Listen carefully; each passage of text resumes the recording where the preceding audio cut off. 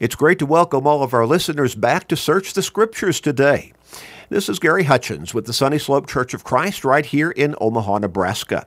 It's good to be back with all of our listeners again, to be able to open up God's Word and read a little bit more, learn a little bit more, dig a little bit deeper, and grow in our faith. Because faith comes by hearing the Word of God, Romans 10 and verse 17. It's a blessing to be able to be with you, to study God's Word each day here on Search the Scriptures, and we pray that it's a blessing for you as well. We're thankful that God has blessed us with the ability and the opportunity, the means, through the medium of radio and the internet, to be able to teach His Word on such a widespread basis. We're thankful, and we want to encourage you, to encourage everybody you can, to listen to this program. We also encourage you to tell them to go to our website and to take advantage of this opportunity yourself as well. To go to our website, churchofchrist.com, churchofchrist.com. Click on the podcast button and sign up for our podcasting. Now, we know that many people, they listen to the program regularly, but they can't listen every single time it's on because of scheduling conflicts. Well, when you sign up for our podcasting, you will automatically receive to your smart device, whether that's your phone or your computer or laptop or pad or whatever it might be, you will automatically receive this program every single day, and it will always be free. Signing up for our podcasting is free. It always will be free. We're not after people's wallets. We simply want to help as many people as we can get to heaven. And through podcasting is another way that God has blessed us to be able to get the Word out, to teach His Word. So Monday through Friday, you'll receive Search the Scriptures. Then you can download it, listen to it at your convenience. But you'll also receive a lot more Bible teaching.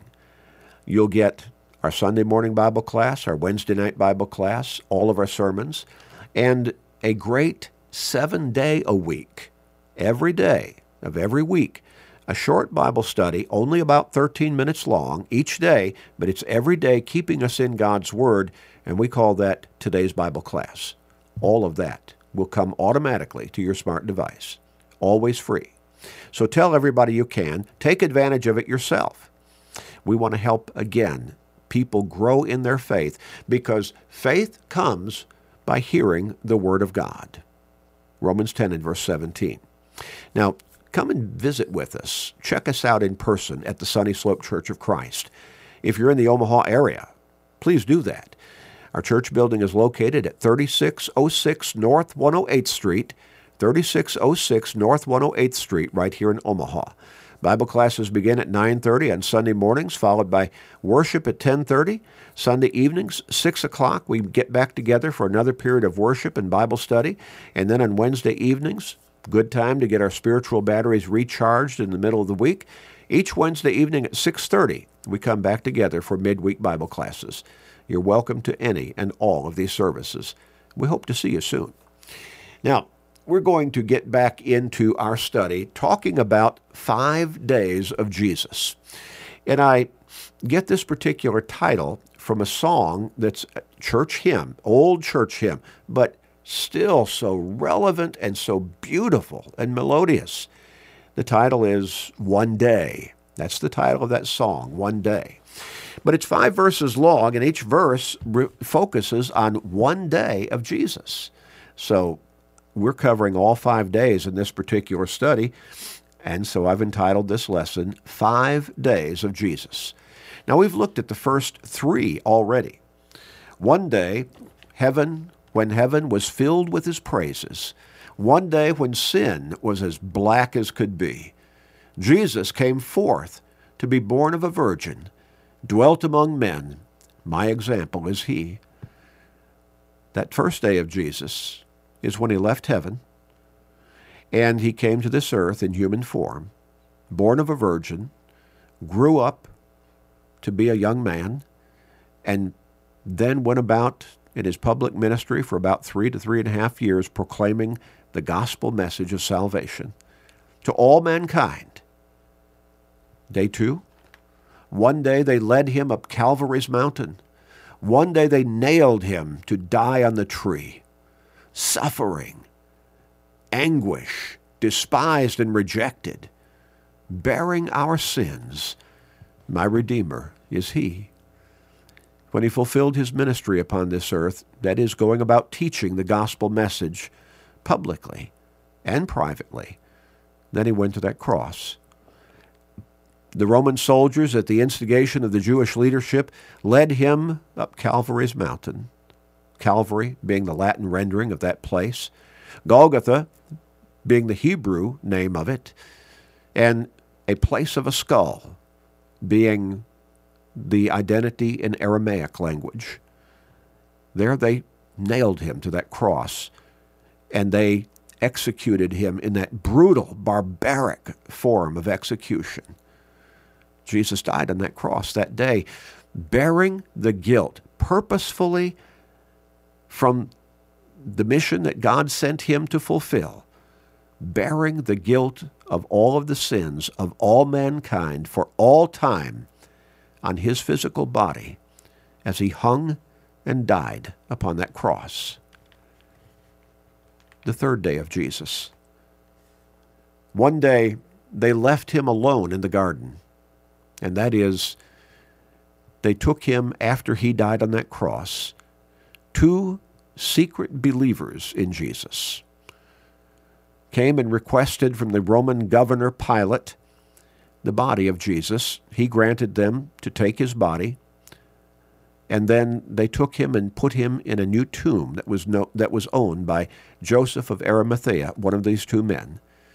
Nicodemus, another believer, joined Joseph of Arimathea, prepared Jesus' body for burial with 100 pounds of spices, myrrh and aloes.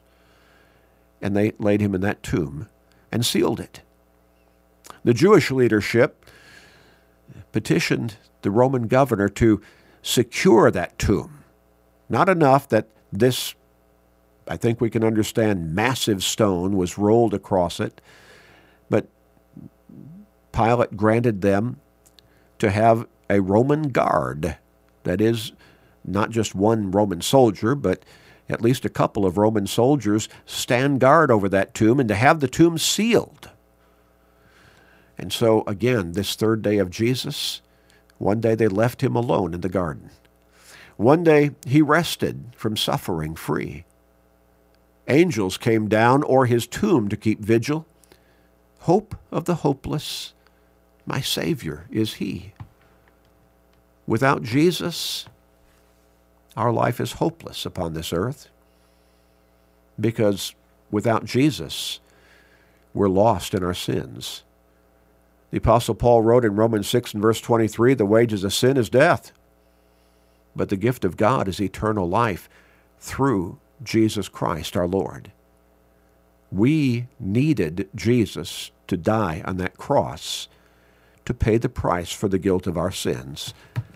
And God in his love, John 3 and verse 16 and Romans 5 and verse 8, sent Jesus to do exactly that.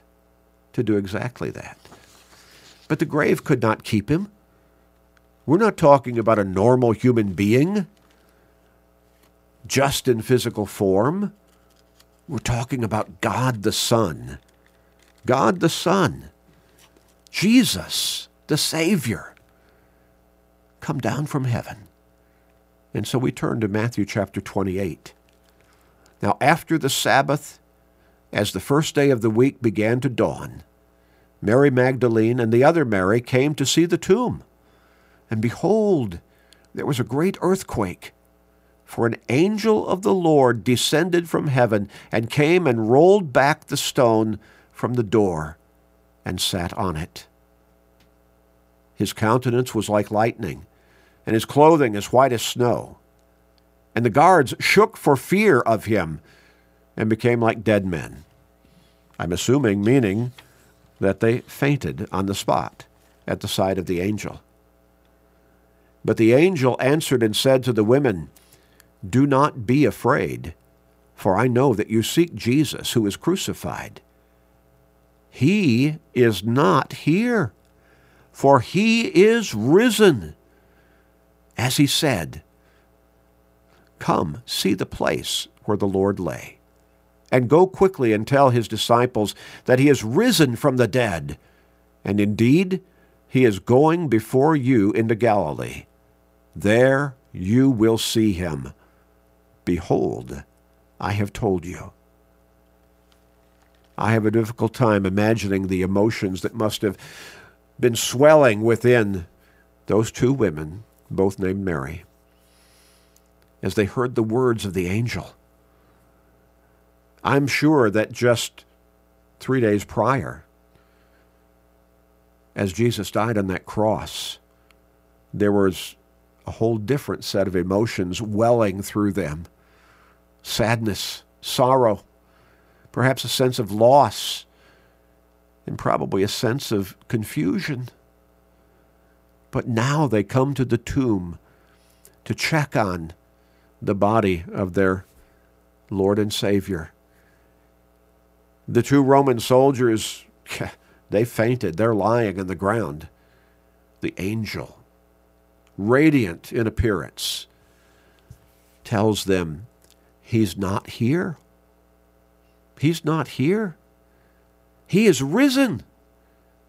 Now go tell his disciples that he's risen, and he'll meet you at Galilee. You'll see him there." What a glorious pronouncement that these two women heard from that angel. When we turn to Acts chapter 2, we look at verses 23 and 24.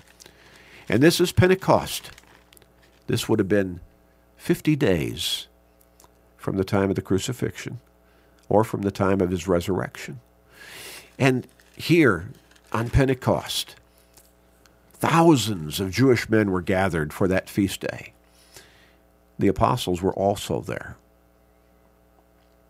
And they took it upon themselves as they were baptized with the Holy Spirit to teach as many of those men as they could who were gathered there on that occasion at that time the gospel of Jesus Christ, the gospel of salvation. Peter's words are highlighted in Acts chapter 2. And I want us to read beginning with verse 22. "Men of Israel, hear these words. Jesus of Nazareth, a man attested by God to you, by miracles, wonders, and signs, which God did through him in your midst, as you yourselves also know." Peter says, you saw, you knew of the miracles and the wonders and the signs that God performed through Jesus. Him being delivered by the determined purpose and foreknowledge of God, you have taken by lawless hands, have crucified and put to death. Peter spared no words in his sermon convicting those Jewish men and the Jewish people who rejected Jesus as a whole, of rejecting the Son of God, of rejecting their Savior, their Messiah. You have taken him by lawless hands, crucified and put him to death. Oh, but that wasn't all that Peter had to say. The next verse, "Whom God raised up, having loosed the pains of death, because it was not possible that he should be held by it." God raised him from that tomb. God raised him from the physical dead. God raised him to physical life. And he appeared to hundreds and hundreds of individuals over the 40 days that he was risen before he ascended back into heaven. God raised Jesus from the dead. And he was seen not just by one or two. It wasn't a matter of somebody saying, "I know somebody who said their cousin thought they saw somebody who looked like Jesus off in the distance under a tree one day." Could he be risen? No, it wasn't like that. It wasn't gossip. It was reality. He appeared not just to numerous witnesses over 40 days before he ascended back to heaven, but he appeared to hundreds and hundreds of individuals, and more than 500 at one time. We look back in Acts chapter 1 and verse 3. To whom also he presented himself alive after his suffering by many infallible proofs, undeniable proofs, being seen by them during 40 days, and speaking of the things pertaining to the kingdom of God. The Apostle Paul wrote about Jesus' resurrection and his appearing before hundreds of witnesses in 1 Corinthians chapter 15, beginning with verse 1. Moreover, brethren, I declare to you the gospel, which I preached to you, which also you received, and in which you stand, by which also you are saved, if you hold fast the word which I preached to you, unless you believed in vain. For I delivered to you first of all that which I also received, that Christ died for our sins, according to the Scriptures, that he was buried, and that he rose again the third day, according to the Scriptures, and that he was seen by Cephas, that is, by Peter, then by the 12, the apostles, and after that he was seen by over 500 brethren at once. That is, at one time, on one occasion, of whom the greater part remain to the present, but some have fallen asleep. And Paul says, most of those 500 who saw him at one time on that one occasion together, they're still alive. Some of them have died already, but most of them are still alive. And they can attest to that fact themselves. My, Jesus arose victorious over death. The grave could not hold him down. The hatred of those who rejected him among the Jewish leadership could not keep his teachings quiet. Satan himself, how he must have danced in joy and rejoicing when not only those Roman soldiers drove those nails through Jesus' hand, fastening him to that cross, drove them through his feet, nailing him to that cross, and torturing him through that execution form of crucifixion. How he must have rejoiced and danced and clapped his hands and shouted with glee when the last physical evidences of life drained from his body on that cross. I can imagine Satan himself, the devil, thinking, I finally won. I finally beat God. I led those whom God sent him to present himself before as their Savior. I led them. I convinced them that he was a fraud. And they killed him. They nailed him to that cross. So, but how his countenance, that is the devil's countenance, must have fallen when Jesus arose from that tomb.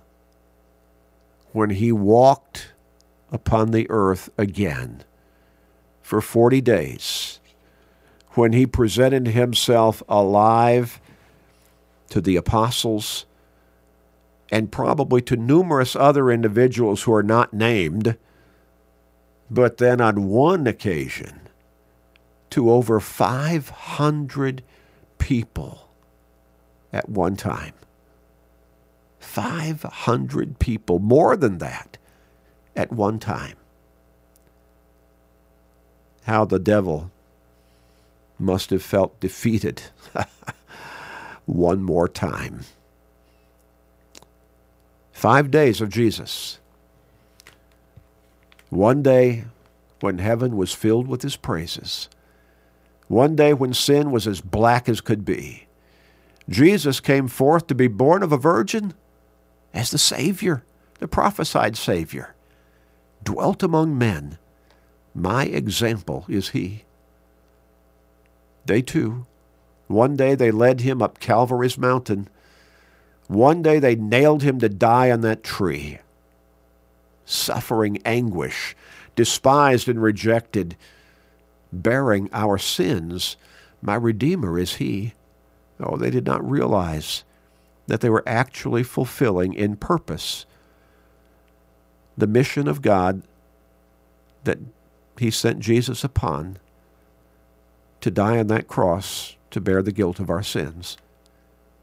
Day 3, one day they left him alone in the garden, in that tomb near Golgotha. One day he rested from suffering free. Angels came down, or his tomb to keep vigil. Hope of the hopeless, my Savior is he. And day 4, one day the grave could conceal him no longer. One day the stone rolled away from the door. God's angel took care of that stone. Then he arose. Over death he had conquered, victorious over death, risen, the risen Savior, now is ascended, my Lord evermore. When we go back to Acts chapter 1, we find the apostles in the presence of Jesus. He gives them some final marching orders, as Mark recorded them, what we call the Great Commission in Mark 16, verses 15 and 16. Jesus told them to go into all the world and preach that same gospel message of salvation that he had been proclaiming to mankind during his years on this earth as the Savior.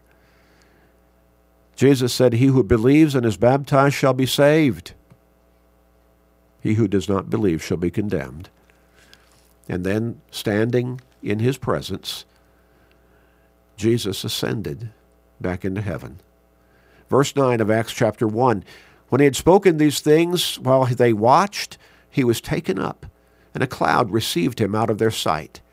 And while they looked steadfastly toward heaven, as he went up, behold, 2 men stood by them in white apparel, angels, I'm sure, who also said, "Men of Galilee, why do you stand gazing up into heaven? This same Jesus, who was taken up from you into heaven, will so come in like manner as you saw him go into heaven." The 5th day of Jesus. He's coming again on that final day of judgment. And we'll look at that next time. Let's pray. Father, thank you for sending Jesus to the cross as our Savior. Thank you for raising him from that tomb as the risen Savior. And thank you, Father, for sending him back to take us to our home in heaven as we have lived as the saved upon this earth, following him faithfully and obediently. All praise, glory, honor, and thanks be to you, Father.